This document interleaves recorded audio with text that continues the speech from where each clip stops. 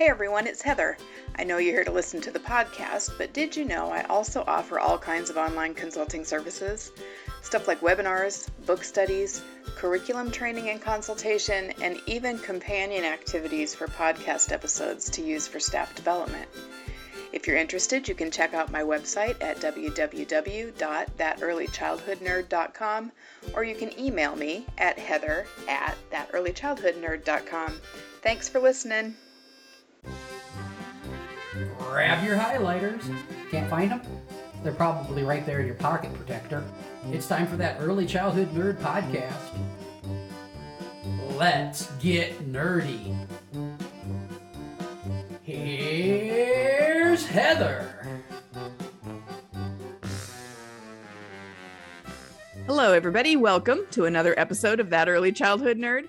I'm Heather Bernt-Santy. Very, very, very happy to tell you that the guests today are the two pushy dames, Kathy Gallo and Luann Susi.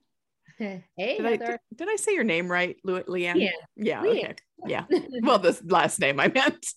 Oh, you did say. Okay, good. So you've been on the show before and been talking about coming back for a little while now. So I'm glad that we're finally doing it.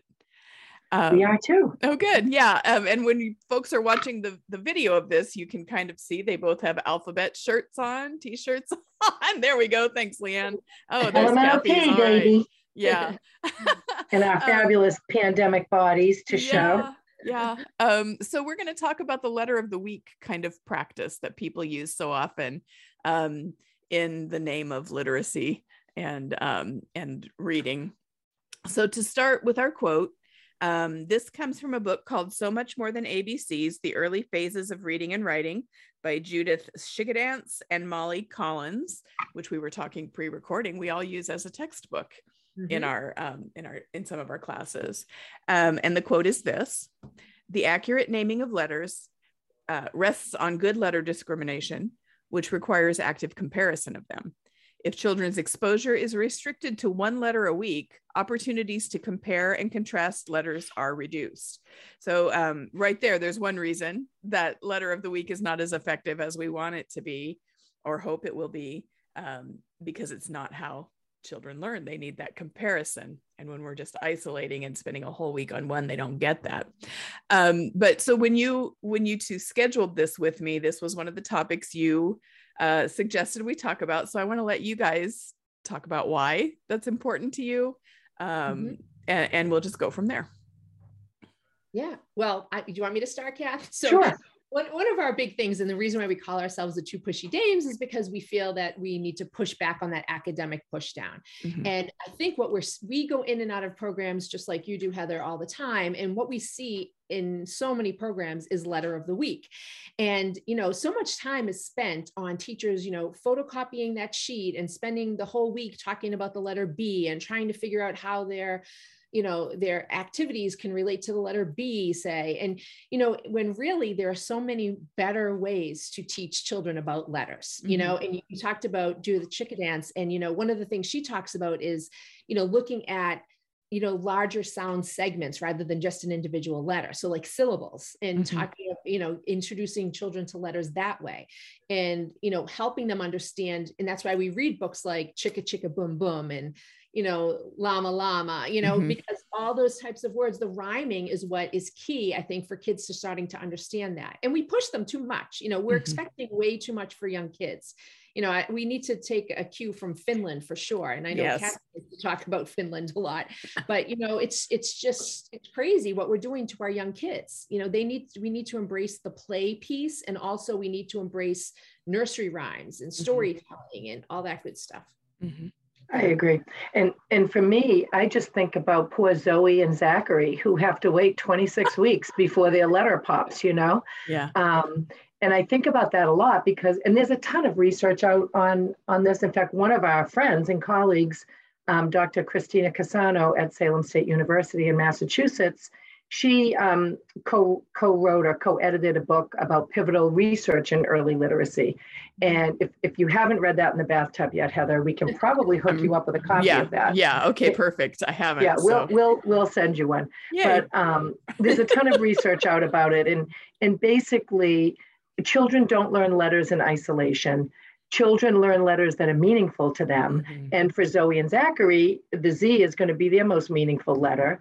And, Adam and Abigail are going to check out after week 1 because B's and C's aren't, well, Abigail might be doing good because she's got the A and the B right out of the gate. But if you think about it logically, taking 26 weeks to learn the alphabet is way too long. And in 26 weeks, if a child is even, comprehending it all, they're not making connections. Half the school year is gone. I mean, there's only 52 weeks in a year, and half of them are going to be spent on this. So some of the research would say that if you do teach letters in isolation, which we don't certainly recommend, you want to do it quicker. So maybe a letter a day or a couple of letters a day, and make connections to them. And that way children get to see those letters in rotation many more times throughout the year, rather than twice to go around, and we've seen, I'm sure you have too, somehow it drops off around J or K or L because the teacher or the kids get bored with it, or they're not sitting still. So, I mean, some of these kids never get to see the end of the alphabet if it's a letter of the week kind of a plan. And we're not trying to bash anybody or make anybody feel like they need to go to confession or take the letters off the wall. Just to think about it, just to really think about it. Somebody probably did a great training years ago and said, let's do a letter a week. And everybody said, oh, great. That'll help me plan. So we get that, but it's time to move on from that methodology. Yeah. I think it, like so many things in push down practice, it gives you a quick visual. So people looking from the outside can say, oh, they are doing literacy because they've got this letter of the week. And, families get that receipt for what happened, as Lisa Murphy would say. But it doesn't meet children where they are developmentally or address. So let's talk about, 3-year-olds are doing this, and sometimes 2-year-olds are doing this letter of the week. And I've got landscapers going, so I'm like, they're going to be the lawnmower. In the, we can't hear them. Okay, good. They think, there's evidence to say that children who learn this letter, do this letter of the week thing, can say 4 letters at the end of it, or identify 4 letters. But we don't stop to think about whether that's what we should be doing at that age. And we skip so much foundational stuff that's harder to see or harder to prove to a family or an administrator that the learning is happening and that it's important for literacy. And I think that's why it's so persistent and people really hang on to it. Yes. Because it's measurable, and everybody feels like the only thing that's valuable is what you can measure. We keep talking about, we keep hearing research-based. Well, guess what? A lot of the research that's out there is saying we should be letting children play and be children, but where's that? What I mean? So it's really interesting, but again, it comes back to the data, and we want to know how many children know how many letters, et cetera, when really that's not the important piece. It will come. It'll come. It'll come organically as well if you're doing the right things in the program. The whole research-based thing, it kills us. And there's that great research that came from the 80s that was talking about how if children knew nursery rhymes in the 3rd grade, they showed better reading skills and writing skills. Their numbers were higher in the 3rd grade. Yeah. And people with nursery rhymes, well, that's because they're rhyming and they're repeating things and they're learning, but that's, we don't talk about that. Well, and I find that a lot of my college students, and even when I was in a classroom, I haven't, with toddlers, especially not so much, because my preschool classroom was a language specific clinic. So they knew the value of nursery rhymes, but so many of my college students and so many of my coworkers in other center situations weren't familiar with nursery rhymes even anymore.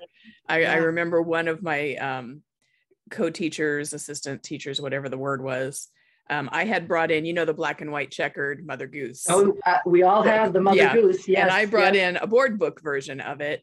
And she was really struggling to read it to the children, and because it didn't make sense to her and she'd never heard it before. And it was just really eye-opening for me. The research from the 80s is still true, but none of us know those nursery rhymes anymore. Exactly. But that's rich. And that's, the language in it is rich. The rhyming of it is rich, and it's valuable. But like I said, we're not paying attention to it anymore. Yeah. Well, I worry too about it. I mean, I'm thinking about our silly t-shirts, A, B, C. So if you look, and there is a correlation between third grade reading level and alphabet knowledge in early years. There is a connection, but alphabet knowledge is more than can you caption that's an A, that's a B, that's a C. And a lot of kids would be able to say, oh, I know those letters, but they don't understand that LMNOP is 5 letters or 6. I can't count them, but however many they are. LMNOP is one thing. It's kind of like my child can count to 30, but they don't know whether 2 M&Ms is better than 3 or 4, or that kind of thing. Yeah. So a lot of it's rote knowledge rather just than syllable memorization. And exactly. And a lot of what we see, and also the research points to, that the most effective way to really teach letters is with the meaningful letters, like we talked about. And that means it needs to be individualized, because every child in the room isn't named Heather who wants to start with an H, So Heather's alphabet knowledge would be very different from Leanne's, because your letters are different, but you share some letters. So, teachers, and we always want to make a teacher's job easier. We don't want to burden you with anything more difficult. And if you could let go of some things, if you're doing letter of the week right now, or if your program is insisting on it, or you bought some curriculum that does letter of the week, really think about it and think about other ways. And there's we could go through ways to do letter knowledge and alphabet knowledge and understanding, but the one at a time is just not the best way to do it. Yeah. I went and visited it was a half-day preschool. And one of the little boys, of course, as I came in the room, said, "What's your name?" And I said, "My name is Heather." And he went, "Like together?" And I was like, I had a whole full body response to that. That's awesome. Simple thing that he did that. And for me, I was like, that's so much more valuable than the Zoophonics thing that you've got on the wall. Absolutely. Absolutely. So that's amazing. Yeah. That's so great. And again, the names, we know that the names are so important at such an early age. So, if we want to think about literacy and we want to think about recognizing names, we need to do what Judy Schickendance talks about, is that own name advantage. Like, what is my name? What is your name? So if you're holding up name tags and saying, you can go line up, or you can go to the table, or whatever it is from group time. And if, say, you hold up Hope and Heather, you're like, oh, my name. Yeah. And then the teacher say, no, your name is H-E. This is H-O. This is Hope's name. It's just all valuable, because then you as Heather are like, oh, okay, I need to wait for the H-E. So it's all just, it's relevant. It means something. So as a preschool classroom, you want to have the children's names everywhere. You want to have them on rocks. You want to have them when they walk into the classroom and show up. They might put their rock with their name on it in a basket. It might be, in the writing center, everyone's name is there somewhere with their picture. So you want to write their name, you can, because that's meaningful. And we just keep pushing away meaningful learning for young kids. It's just so hard. Yeah. One of the most popular things that I had in the language preschool that I worked in, we had one of those, it was just a big marker board that sat on the floor, for child size. And we used sentence strips and wrote every child's name on a sentence strip and laminated them and just put those in the tray with the markers. And we had a whole fancy writing area right next to it. But what they wanted was that, marker boards are fun, but also their name and other children's names became important for them there. And I think that's the thing. You'll have children in every classroom who will know their name probably when they arrive, depending upon how old the kids are. Yeah. And you'll have kids who know every other child's name too. If you do the transition with name cards, there'll be one that you can always rely on to kick the kid or give them a little poke to say, hey, that's you, Bob, go get your hands washed or whatever. Those kids don't need the letter of the week. They know the letters, they understand them, they have meaning and value, and they don't need that. So they're sitting there thinking, oh, here we go. And I think teachers with a curriculum that's kind of prescribed like that do things as groups, and every child brings home their cue on cue week or whatever, and those children don't need that. So they need better challenges, and we need to help to build their knowledge and learning in a different way. So we're kind of wasting their time. Speaking of the letter Q, did you guys see this week the thing on Facebook where some school, to teach that Q and U always go together, had a wedding? And like a little boy dressed up like a groom and a little girl dressed up like a bride, and like the teacher conducting the ceremony, and they had Q and U on the back of their clothes, and they did a wedding, and it was gross. And that teacher's still employed, and the vice principal who read the underwear book to kids is fired. Wow. Yeah. Well, there you go. And so I commented like, I hope this is a joke, it's disgusting. And people were like, no, they do it at my school. They do it at my school. Like, so this is maybe a new trend. Goodness. And it made me sick. But anyway. Don't do that one either, I guess, listeners. Wow. Yeah. If you're marrying Q's and U's, please think of a different way to do that. Yes. Oh my goodness. Some days I can get through without hearing horrible things like that. Yeah, I'm sorry that I brought that to you. You ruined it for me today. I'm sorry. Thanks. Okay, well let's go in a different direction then. We're just moving to Finland. Really? That's all. That's it. We're out. Yeah. It's funny too, Heather, because Kathy and I have talked about this, and we're like, I wonder where it came from. And I get the idea that we want kids to know the letters and the sounds. Yeah. And I something I was thinking about was, you think about something like Sesame Street, and Sesame Street is so prominent. And I know when I grew up on Sesame Street, and I would watch it every week, but Sesame Street brings you, every show is brought to you by the letter H. Mm-hmm. And I always wonder if that had an effect on, early childhood teachers and what they teach and what they practice, because they still do it. Today's show is brought to you by the letter M, whatever. Yeah. So I always wonder if that had an effect on letter of the week and how we teach children. I don't know. It's just something.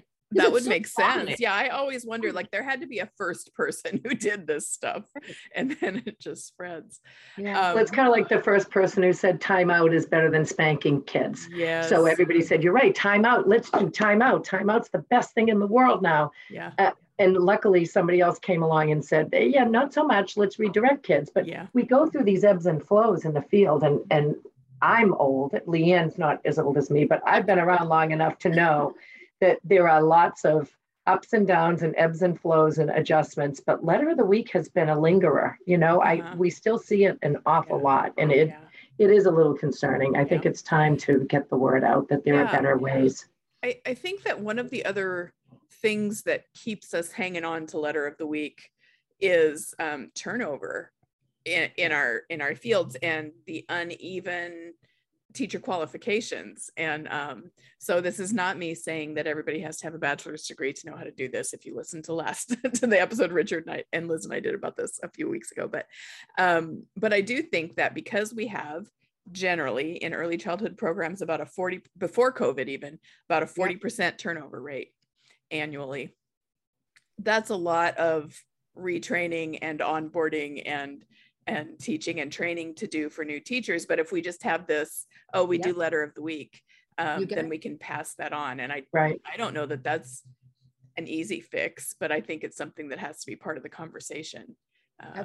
Well, maybe in our lifetime, we'll see that the easier thing to help all new teachers learn is let children play in a rich environment that's filled with appropriate materials for children, and teachers serve as, observers and facilitators and documenters and promoters of learning that way. Yeah. That would be pretty awesome, and not relying on the letter of the week or the handwriting without tears and sorry. But, there's a lot of things that people say, oh, this must be what I should do. This must be what parents, and a lot of it is what parents want. But I think we need to educate parents at the same time to say, the play-based research is where we all need to be, and forget about all the other things. The Common Core pressure on kindergarten teachers pushes down to preschool teachers, pushes down to toddler teachers, and it's highly concerning. So. Yeah, I'm a firm believer that change in the direction of play is in the hands of the families. Like that's where the power is. If we can let families know, because they come in and they ask for, what do you know, how are you getting ready to read or whatever, or how do you get them ready for school? And they're doing that as good intentioned advocates for their child's academic success based 100%. On the information they have. But the information they have is faulty because they've been marketed to since before their children were born. Yeah. And so if we could educate parents, and that phrase makes me cringe a little bit sometimes, but in this case, if we could show them other ways of children learning, I think that would have a much bigger impact. But also we have the same teacher who says, well, parents want these letter of the week worksheets or crafts.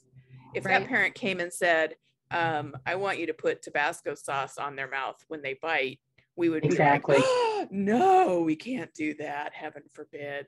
So I think that sometimes teachers rely on that when really it's the teacher who wants to still hang on to it. Absolutely, Heather. Kathy was talking, we were talking to a group of parents once, and, Kathy pointed out, because the parents were really mad that the program was going in the direction of play. Uh-huh. And Kathy just said, you need to learn to trust your teachers here. Mm-hmm. I trust you if you work at Target to check me out correctly and to do inventory and, mm-hmm. Do your job. And if you're a lawyer, I trust you to go and litigate for me. You need to trust your teachers. And, it was powerful what she said to the parents at that training. I'm glad you said powerful, because I was really mad. I was so angry at them because they were mistreating the teachers that we love, and respect. So anyway, that was not my finest moment, but we tend to tell our teachers too, did the parents know how many trainings you go to? Let them know what the training was, give them some information on it. And even if they don't read it, at least they know mm-hmm. that you're educated and you're taking all these trainings and you're getting parents have no clue how many, professional development trainings, so many how would they? Go to. Right. So we're always like, send it home in a newsletter. I did a training this week on this, or I got my CDA, or I did this, or I did that. I just took my first college course, whatever it is, and then let them know what you learned from that, training or course, because I think that it builds some sort of a respect there, I guess, because I think parents still do believe, oh, they're just a babysitter kind of thing. And, parents are paying a lot of money, talk about receipts, and they want something in return. Right, so it's tough. It's tough. I think if we look at family engagement, back to letter of the week, if you will, mm-hmm. if the teacher has the time and the ability, or the program director or owner, to say, this is why we don't do letter of the week, mm-hmm. or this is what we do instead that is building your child's literacy skills and alphabet knowledge. And, when you read those fairy tales and you bring the Mother Goose board book in, mm-hmm. to send something home or to put it in the app or the communication device that says, we worked on this today and this is why it's important, and we're building those skills. And we always, it's not a joke, but every time a child is using Play-Doh, that's a pre-writing skill. Yes. I mean, climbing up the slide is a pre-writing skill. Hello. We've been talking a lot about big body play. And if you don't have your core developed, you can't have your fingers ready to go yet. It's just physically, they're unable to do that. Yeah. But it's just, for kids, letter of the week is kind of outdated as a practice. And I think if we let families know, this really is an outdated practice and we're mm-hmm. cutting edge here. And, we believe in the best research available, and this is what it tells us, we can make a huge difference. Yeah. The problem is program people and teachers are cooked. Everybody's exhausted, between COVID and the turnover in our field in general. It's, it's like one extra thing to do, and kind of sticking with the old way or the way we've always done things is a little bit easier sometimes. So we get that. When I taught my emerging literacy class last semester, I had so much, it was a new assignment that I tried and I had so much fun with it. But every class, we would talk about a different element of emerging literacy, not reading instruction, mm-hmm. but emerging literacy from birth to 5. We would talk about a different aspect. And their assignment every week was, imagine a parent has asked you, what do you do to teach them to read, or what do you, and then based on today's discussion, write your answer. And then the final assignment was to put all that together into like a a flyer for families that answered the question, how do you get them ready? And it was so much fun. And I think it was really a different way of engaging the students, who a lot of them come and are already working in programs that are maybe doing Letter of the Week or Zoophonics or, whatever it might be. And I can't wait to do it again. There's nothing out that other than I liked it. that's the only thing I'm contributing. That is a meaningful assignment, because really that's a missing link. Mm-hmm. I think if educators felt empowered and had the words and the ability to say, we do finger painting instead of a penguin because blah, blah, blah, blah, blah. Yeah. And then parents are going to say, wow, I didn't know that, because family members have other jobs, unless you're an early educator, you don't know what the early education system is like. So it's that's exactly what they need. We see it all the time. Mm-hmm. Even on the CDA parent questionnaire, when I sit down with my students who are going through the process, so many parents will check off a 1 or a 2 for the sentence that says, the assessment piece that says, teaches my child pre-reading and pre-writing skills.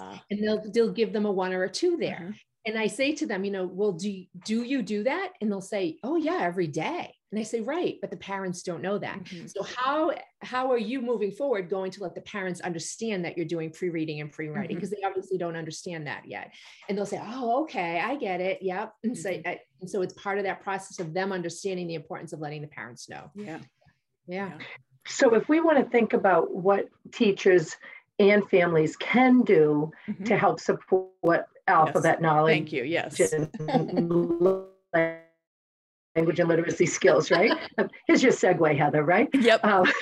But we could get off on tangents for, we'll see, we'll be here all weekend with you. But, having a writing center, showing lots of writing examples. We already talked about names, and I think letter rocks are awesome. I always have them in my office, where I'll have an uppercase A on one side and a lowercase a on the other side of the rock, just rocks I find at the beach with a Sharpie or a paint pen, and they disappear because every child who comes to visit me takes their name. It's always their name that they take. So I have a lot of vowels and, common letters in there that I have to reprint. But, things like that, and reading, and, writing things down with children, doing charts, doing graphs. And I worry about reading at home, just because, again, I'm old. My dad read the newspaper every night. And I remember kind of climbing under the newspaper and saying, do you read every one of those letters? And that's a lot of words to read. But I remember just looking at the headlines with him, we had magazines in our house. We had books in our house. Nowadays, everybody's reading is on their phone or their tablet. And that's another whole discussion. But I worry about that. Do kids see enough writing and reading? Do people write a grocery list anymore? Do people write things down at home, or even have paper and pens available? And that's, I think we're in a different era, and alphabet knowledge and understanding and, phonological awareness and phonemic awareness are probably going to take longer than perhaps they did years and years ago. So I don't know what you think, Leanne, but that's what I think. Jackie. Excellent. Well said. Sing, read, write, sing silly songs, things that run, all those kinds of things that teachers do every day. The actual letter that you cut out and have the kids glue the pom-poms on the P, you don't have to do those things. And don't. The other thing we should probably don't. I know. The alphabet freezes that we buy for our classrooms, where they have the upper and the lowercase letter kind of right next to each other, strung across usually the ceiling. Maybe rethink that. And maybe the whole class can work on some meaningful letters, or maybe they make letters with sticks out on the playground, or, they're writing letters in the sand or with chalk and things like that, because those alphabet freezes are confusing for little kids. They don't understand that the uppercase and the lowercase are two distinct letters. They think they connect together, if you think about the pre-operational thinker and young children. So I think sometimes teachers are set up to think, this is what I need in my classroom and this is what I need to do. And we need to give them the power to say, you can do things differently. Right. Yeah.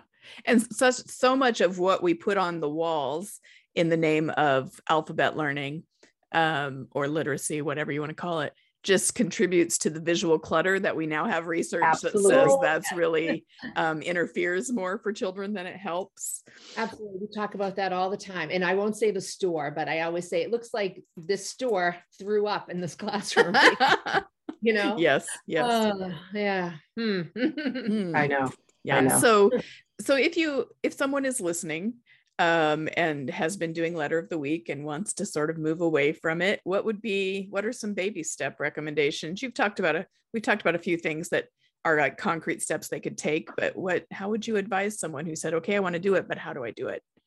Or what do I do first? Yeah, I think there's a book out, No More Teaching Letter a Week, and it's just a very thin book. And I think it's a great first step to just take a look at it. The authors of that book are, he's since passed away, the late Bill Teal, Teale, and Rebecca McKay, McKay. And we buy that book for programs sometimes and send it to them. It's a quick read.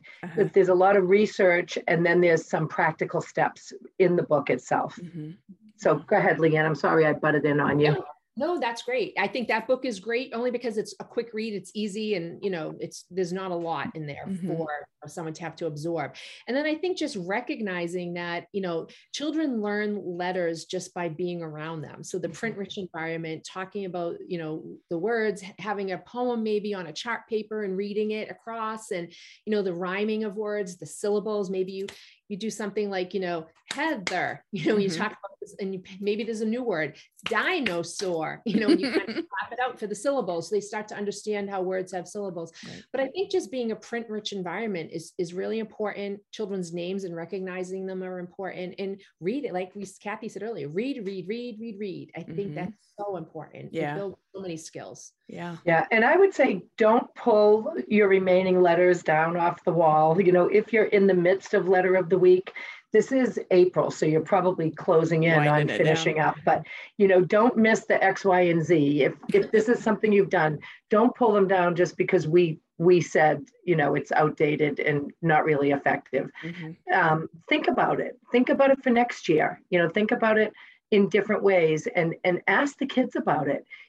Sometimes you'll say, oh, tell me what you learned about that letter. And they just don't have a clue about it. Right. So you can tell it's not as meaningful as it might be. Yeah. And then things you're already doing, hiding letters out in the sandbox outside and letting the kids find them with a paintbrush, putting them in your water table, having letter games for them to play while they're waiting for their turn in the bathroom, or, talking to them and saying, just like Leanne said about the name cards, HO is for Hope and HE is for Heather. All of those conversations are really important. And then I would just say, let kids scribble, let them doodle, let them use, I read someplace that there are like 40 distinct shapes that are in the alphabet to write the English alphabet.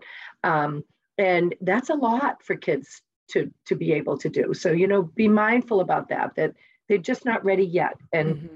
And they will be ready for kindergarten. If they're socially, emotionally, and aware, and they have self-help skills, they will be ready for kindergarten, and letter knowledge will come very quickly when the time is right. So much of it comes organically. It just comes naturally. And Heather, I'm going to tell you a secret about Kathy.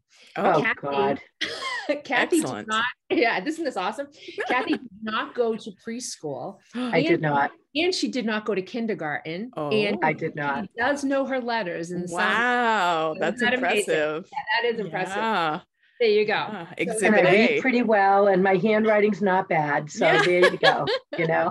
Yeah. Well, and so my son taught himself to read without me even knowing it, and could read before kindergarten.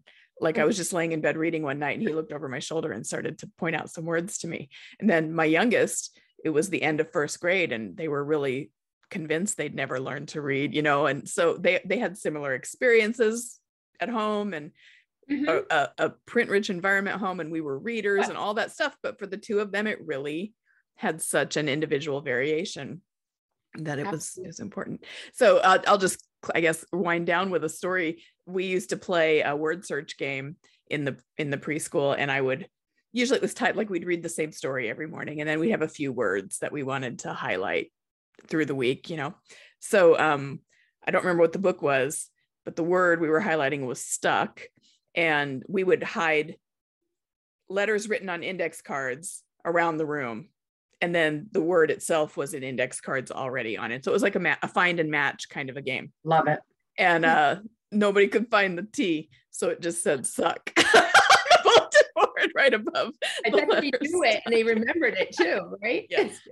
That's awesome. That's Heather. perfect. I love it. Very I love exciting. When you hook an emotion to the learning, it's so much deeper. And it's You're joyful. absolutely right. And you know what? All of those kids will remember suck and stuck because of that experience. So that's great. Yeah. It had meaning. Oh my goodness. I That's love it. awesome. Yeah. Well, this was so great and fun. Thank you So much both fun, for being Heather. on. Look forward to talking to you again in a few weeks, I think is when we're going to do another one. That would be great. Yeah. And thanks everybody for listening. Hope you'll come back again next week for another episode. And we'll see you then. And that's the show. Now go get your nerd on.